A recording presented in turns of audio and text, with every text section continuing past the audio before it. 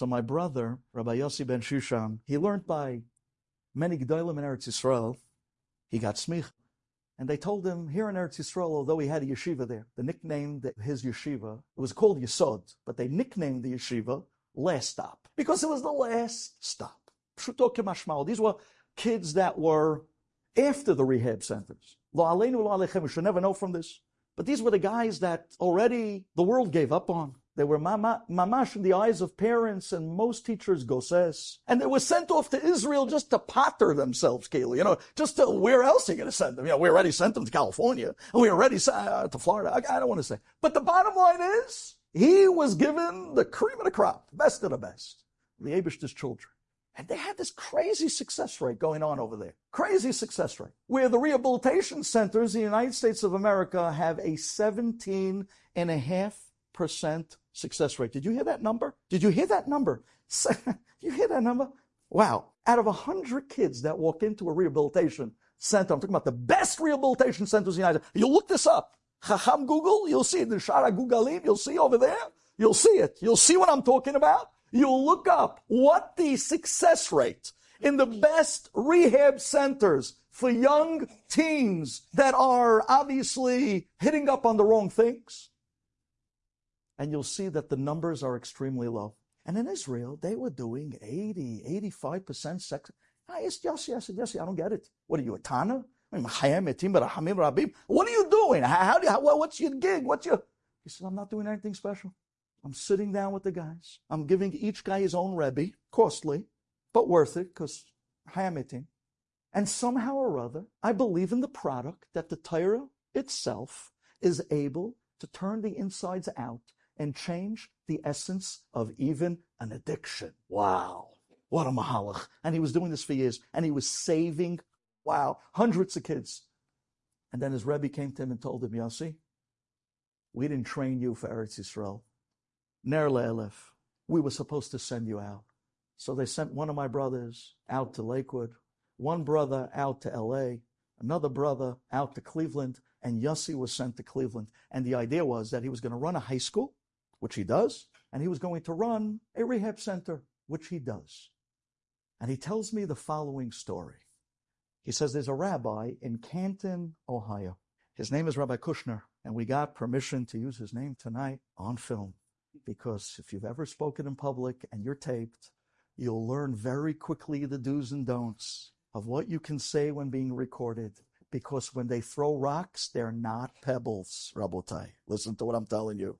In the 9 days, when they throw rocks, they're not pebbles. We're looking at boulders and avalanches. So it goes like this. He says to me, that Rabbi Kaufman, Canton, Ohio, calls Yossi up one night at 2 o'clock in the morning.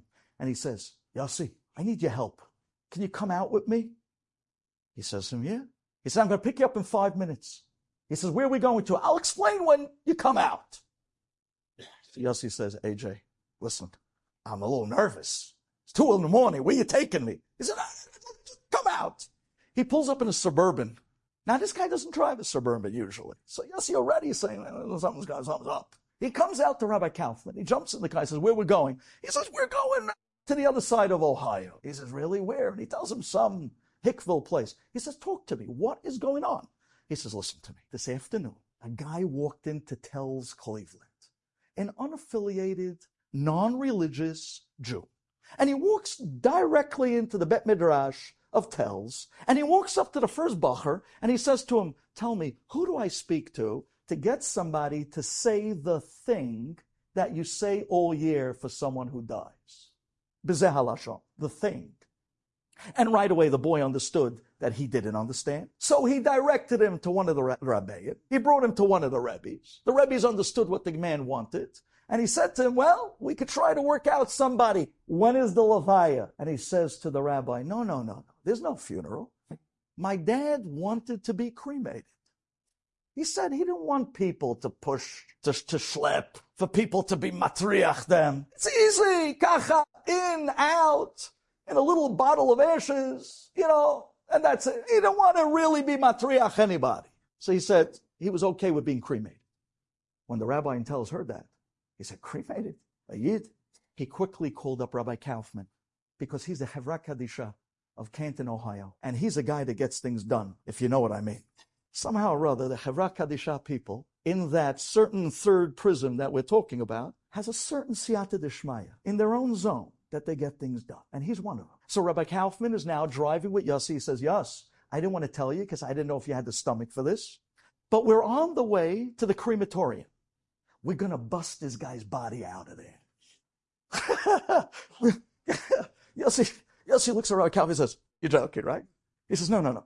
I'm not joking. We don't get this guy out in the middle of the night. By tomorrow morning, he's like the ashes of the paraduma. He's gone. He's done. He says, but how are we going to do it? He says, don't worry. I'm telling you, you'll see. Just stick with me tonight. Bezat Hashem, we're going to get this guy's body out. He says, okay. An hour later, they pull up the crematorium. Just he tells me he gets out of the Suburban. Now he hops why he came in a Suburban. You see, the trunk of his, Toyota Camry is just not going to do it this time. You know what I'm saying? So he gets out, he says, the Suburban, I should have seen it coming. He gets out of the Suburban. Rabbi Kaufman turns to Yossi, do me a favor, Yossi, put down all the seats in the back. Yossi says, oh. He opens the back, puts down the seats, and he sees he already has these wooden boards going across the back. He says, he was preparing for this. I didn't even see this coming. Yossi says, I walk inside to the crematorium. There was a 6'2" hick. He looked like one of the devil's hands. He was one of those guys. The guy that had no expression, no charm, no face. He was literally the Shar guy, if you know what I mean. He was, I don't want to say it. Velo yorde duma. We'll just leave it at that. This guy was Duma, the angel of doom. Yossi looks at this guy's face. He says, I saw death all over this guy's face. He's the one that runs the crematorium in Ohio. And Yossi looks at this guy, and he looks back at Rabbi Kaufman, and he says, Chavod, Hazaku Baruch, good luck. Rabbi Kaufman, I don't know. I'll jump on him. I might reach his kneecap. Like, what do you want me to do here? How are we going to? Leave it to me. Just keep the car running. He said, okay, I keep the car running. I got the getaway car with the seats down and the wooden boards, of course. Yes, he walks back inside and he sees that Rabbi Kaufman is talking to this guy and he's schmoozing him up and he's talking to him. And finally he says to him, okay, so tell me, are you ready to bring out the body? He says, fine, Rabbi. I don't like you guys. That's what he tells him. I don't like you guys messing up my business, but I'll bring him out for you, Rabbi. The guy goes into the back room. He opens the freezer. They hear the drawers opening, the drawers closing. And he comes out with a guy in a body bag. And there's no coffins here. There's a guy in a zipper. There's a guy in a body bag. Forgive me for the detail. I don't want to take away from your fleishiks in the middle of the 9 days. But this is the deal. And if I'm talking to the Hevra Kadisha, what I'm telling you is a walk in the park from what you guys have seen. So I'm allowed, at least tonight. He throws the body bag over his shoulder. He comes walking out like one of these lumberjacks, like he's holding, and he flops it on the floor and he says, there's the guy, take him. So Rabbi Kaufman looks at Yossi and says, Yos, grab the legs, I'll grab the head, we'll take him. Just then, Og, Melech HaBashan, turns back to him and says, wait 1 second, you owe me $100 for the body bag. I want $100 for the body bag. So Rabbi Kaufman says, I'm paying you $100 for the body bag. I got my own body bag in the back of the Suburban. Yossi says, no, Rabbi, pay him the $100. I'll pay him the $100. He says, no, wait, on principle. I will not. He says, no, now's not the time for principles. It's 3 a.m. The guy is dead. He's giving him to us. Before Og changes his mind, grab it and let's run. The car is running. I put the seats down. The Suburban is open. Let's get out of here. Huh? That's crematorium. Spooky. Scary. Grab the bag. Let's get out of here. He says, no way. I will not. And Yossi tells me, I'm looking at this guy, and why isn't he feeling what I'm feeling? And he says, I hopped. Why? He's a Hevra Kadisha. This guy lives in the third prism of life. These things don't even faze him. He says, so Rabbi Kaufman ran to the back of the Suburban and pulled out his own body bag with the same zipper, and he comes out. And he says, Yossi, okay, let's do this. He says, no way am I doing this. He says, no, go, just unzip it. We'll roll him out of this bag. And he says, I'm not rolling. I don't want to look at the guy. This is not what for me. He said, I speak for a living. I don't do this. They unzipped the body bag. They moved him over to the other body bag. They zipped him up again. They gave Og back his body bag. Keep your $100. And they grabbed both sides and carried him out and put him in the back of the Suburban and locked him down with these Velcro straps on the back of these wood boards. And then Rabbi Kaufman goes back inside. Rabotai, you guys are great. I'm telling you, I wish I can do what you do. You guys are great. He walks back in. He looks Og straight in the eye, and he says to him, now listen, the next time you get anybody coming in here with a last Jewish name, this is my card, you call me. I will pay you for the amount that you normally make on a crematorium, and I will pay you $1,000 above. So not only aren't you losing on your business, you're going to be making money on every Jew that you deflect from the ovens of the back room. What do you say, bro? The guy looks at the rabbi. He says, oh, rabbi. All right, takes his card. He says, I'll call you if any Jews come through here. I'll call you. Rabbi Kaufman, it's unbelievable. These people are unbelievable. And I understand why. They live in a third zone. Ben Achayim u ben Ametim. He walks outside. They jump into the Suburban, and they drive back to the cemetery closer to the Yiddish side of Ohio.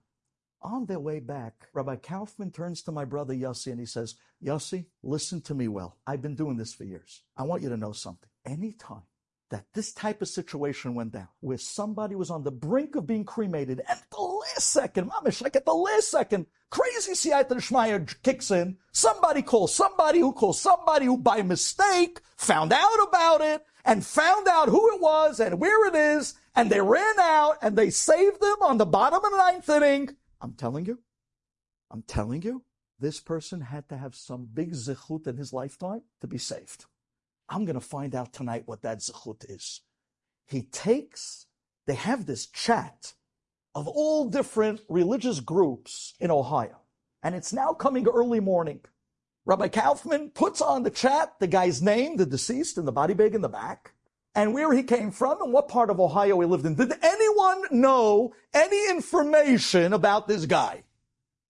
10 minutes later, a lady writes up on the chat, I know exactly who that is. Please call me. And she leaves a number. Rabbi Kaufman calls her on the spot. Yossi's still sitting in the front seat as they're pulling into the other side of Ohio. And he says, yes, ma'am, you know who it is? This is his name. She says, yes, he lived here and here. He lived in this apartment. He lived in this area. I know exactly who the guy is. He says, well, you're not going to believe it, says Rabbi Kaufman to the lady. We just literally heisted his body out of the crematorium. We're bringing him to a Kvur of Yisrael. The lady bursts out crying. She says, wow, this is amazing. She says, you know who this guy was? He was the aide. He was a Jewish guy, non-religious. He used to work as an aide for elderly people. And for 20 years, he was the aide of my father, who was a Holocaust survivor. And my father would not allow any of the Goyish aides to put tefillin on him in the morning except for this guy. And this guy would put on tefillin with my father. And as he would put the straps over the numbers on my father's arm, he himself would give a krach. This man put tefillin on my father for 20 years. My father, a Holocaust survivor. Rabbi Kaufman says to her, thank you. He turns to Yossi and he says, so, the Eibishter never forgets the chesed, milut chasadim, and to the last chesed of life, which is the last moment of vayikbor oto bagai. The Eibishter makes good with that milut chasadim and chesed. And who does he use? The people that walk ben achayim u ben hametim, the ones that live in that third prison. Thank you for listening.